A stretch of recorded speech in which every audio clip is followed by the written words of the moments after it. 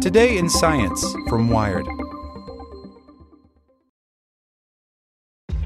This episode is brought to you by ShipStation.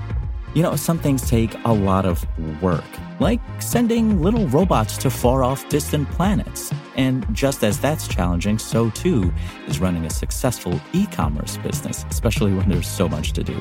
So I want to introduce you all to ShipStation. Now, I love using ShipStation because of its easy-to-use dashboard, which makes managing orders and printing labels a breeze and super smooth. Oh, and the customer service is just out of this world. It's exactly what you need to help grow your business. Sign up for your free 60-day trial at shipstation.com/technews. That's shipstation.com/technews. This is the story of the one. As head of maintenance at a concert hall, he knows the show must always go on. That's why he works behind the scenes, ensuring every light is working, the HVAC is humming, and his facility shines. With Grainger's supplies and solutions for every challenge he faces, plus 24/7 customer support, his venue never misses a beat. Call quickgrainger.com or just stop by. Grainger, for the ones who get it done. Today in Science from Wired. Support for this podcast and the following message comes from TD Ameritrade. Meet their newest trading platform, Thinkorswim Web. It has all the essential tools and strategies in a streamlined interface, no download necessary. Thinkorswim Web. Trading streamlined. Visit tdameritrade.com/thinkorswimweb to get started. What forest floor playgrounds teach us about kids and germs. Finnish researchers just published the first big test of the biodiversity hypothesis, that exposure to the microbes in dirt is good for young immune systems, by Megan Multeney. As dusk fell on the Finnish city of Lahti on a still chilly day in May 2016, a crew of workers let themselves into the yard of an empty daycare center. Underneath the swings and jungle gyms, they installed squares of forest floor, scruffy shrubs, shin-high berry bushes, wispy meadow grasses, and velvety mounds of moss, harvested from the woods somewhere in a less developed part of the country. Around the edges, they put in soft green sod. In the morning, when the children arrived, they found their playground, formerly a drab patchwork of asphalt, gravel, and sand, transformed overnight into micro-oases of wilderness. The scenario played out 3 more times that month at daycares in Lahti and 500 miles to the west in the city of Tampere. It wasn't the work of some nature-loving guerrilla artists, but the start of an ambitious science experiment to find out if the lack of microbes in paved-over urban environments could be turning people's immune systems against them. There is this biodiversity hypothesis that in the absence of diverse environmental microbiota, people are more likely to get immune-mediated diseases, says Aki Sinkonen, an evolutionary ecologist at the Natural Resources Institute, Finland. But no one had really tested this with children. You're probably more familiar with the hygiene hypothesis. First described by a British epidemiologist named David Strachan in the early 1990s, it posits that the rise of chronic disorders related to overreactive immune systems, such as asthma, diabetes, and allergies, is driven by children growing up in increasingly sterile bubbles. Immune systems are, at their most basic, object classifiers. Their job is to recognize what's self and what's other. Microbes encountered early in life are the first tutors in this process, helping the developing immune system decipher what's dangerous and what is not. The more families have used antibacterial soaps and gels, sealed themselves into high-rise apartments, and driven cars through concrete jungles, the less habitat there has been for bacteria, protozoa, fungi, and viruses to thrive, and the less likely it's been for kids' developing immune systems to run into them. And less exposure has meant fewer opportunities to train. A poorly trained immune system could fail when it comes time to distinguish between a body's own cells and food allergens, or gut microbes, or pollen in the air. Lab experiments on rodents in the early 2000s supported this idea. Wild rats had immune systems well tuned to fight dangerous pathogens, but not minor irritants, whereas their lab-raised counterparts went into overdrive at the smallest stimulus. Human epidemiological studies lent circumstantial evidence, too. Allergy and asthma rates tend to be higher in more industrialized areas than in rural ones. To counteract these supposed negative effects of urban, modern lifestyles, dozens of companies have sprung up to hawk immune-boosting probiotics, pills and drinks and creams filled with cocktails of live bacteria cultures. In the COVID-19 era, thousands of posts tagged #ImmuneBoost promoting these and other home remedies show up on Instagram each week. So far, there's little evidence any of it has worked.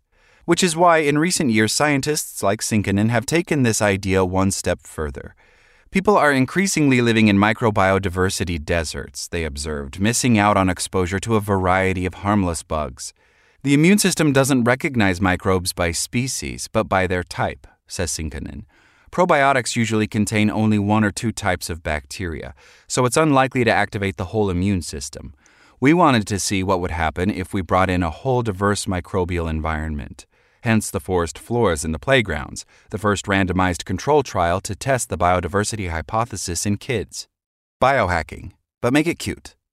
Sinkinen's team recruited 75 kids, ages 3 to 5, all of whom attended one of 7 daycares with similarly depressing postage stamp playgrounds, and all of whom reported having similar numbers of siblings, pets, time spent outdoors, and fruits and vegetables consumed.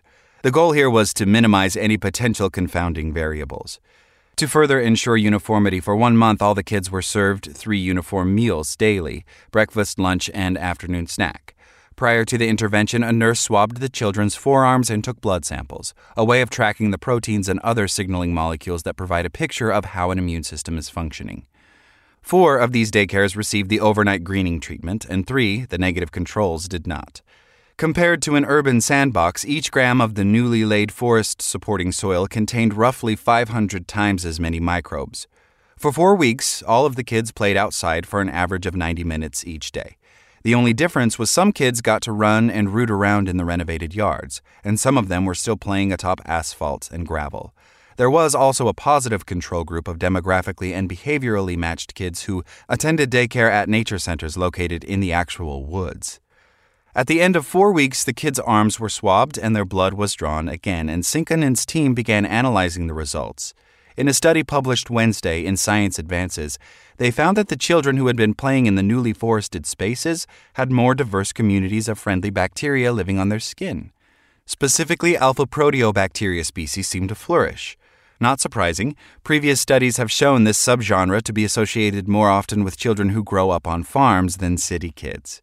The blood tests showed that kids who had played on the imported forest floor had also developed a higher ratio of inflammation-dampening molecules to pro-inflammatory ones. Levels of interleukin-10, a cytokine that prevents damage to a host's tissues during injury or infection, went up, while levels of interleukin-17A went down. IL-17 is secreted by a group of T cells whose job it is to recruit other kinds of immune cells to fight off invading pathogens. Sinkinen says this is a signal that the kids' immune systems were engaging with all the new bugs they were encountering. The skin and blood samples from the forest playground group looked much more like the positive control group, who played at daycares in the woods. These results suggest it might be possible to dial children's immune systems to a well-balanced state simply by greening up the environments around them, says Sinkinen. I was quite surprised to see such highly significant changes to occur in such a short amount of time, he says. It implies that the immune system is still extremely pliable at that young age. Over time, it becomes more stubbornly set in its ways. I think that every child should have access to this kind of environment. They have more to win and more to lose, he continues.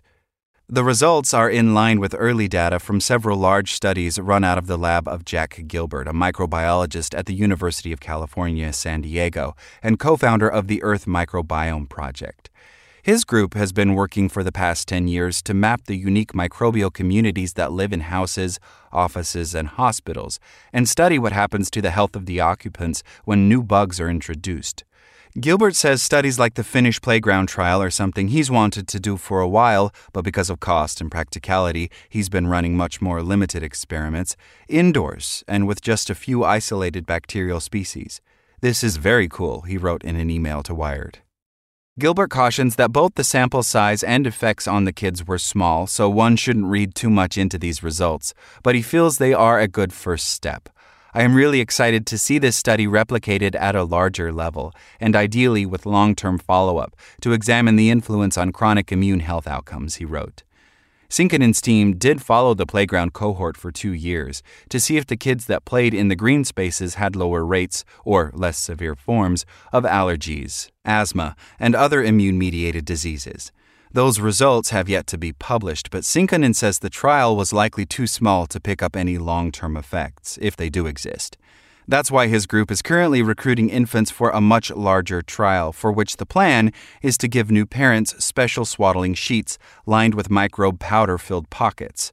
They'll monitor those babies as they grow up and compare them to children who were wrapped in more sterile materials to see if the early microbial exposure changes the trajectory of their immune development and if it can actually alter the course of developing diseases related to immune overreactivity. This is the next major step, says Sinkonen. For now, though, he's busy helping to get more green spaces into playgrounds. As a result of his study, the municipal governments of Lahti and Tampere have allocated funding to get forest floors and other natural elements like vegetable gardens into spaces where kids will regularly use them. Sinkonen's team is advising them on the kinds of soils to bring in and the landscaping designs that are most likely to engage kids. The Finnish Ministry of Education and Culture also set aside grant money that cities can apply for to launch their own projects. As for the children in the initial study, the researchers' plan was to remove the greenery at the conclusion of the experiment. But the kids loved it so much that Sinkonen's team decided not to.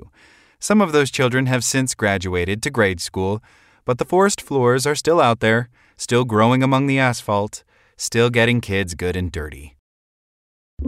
Like what you learned? Subscribe everywhere you listen to podcasts and get more science news at wired.com/science.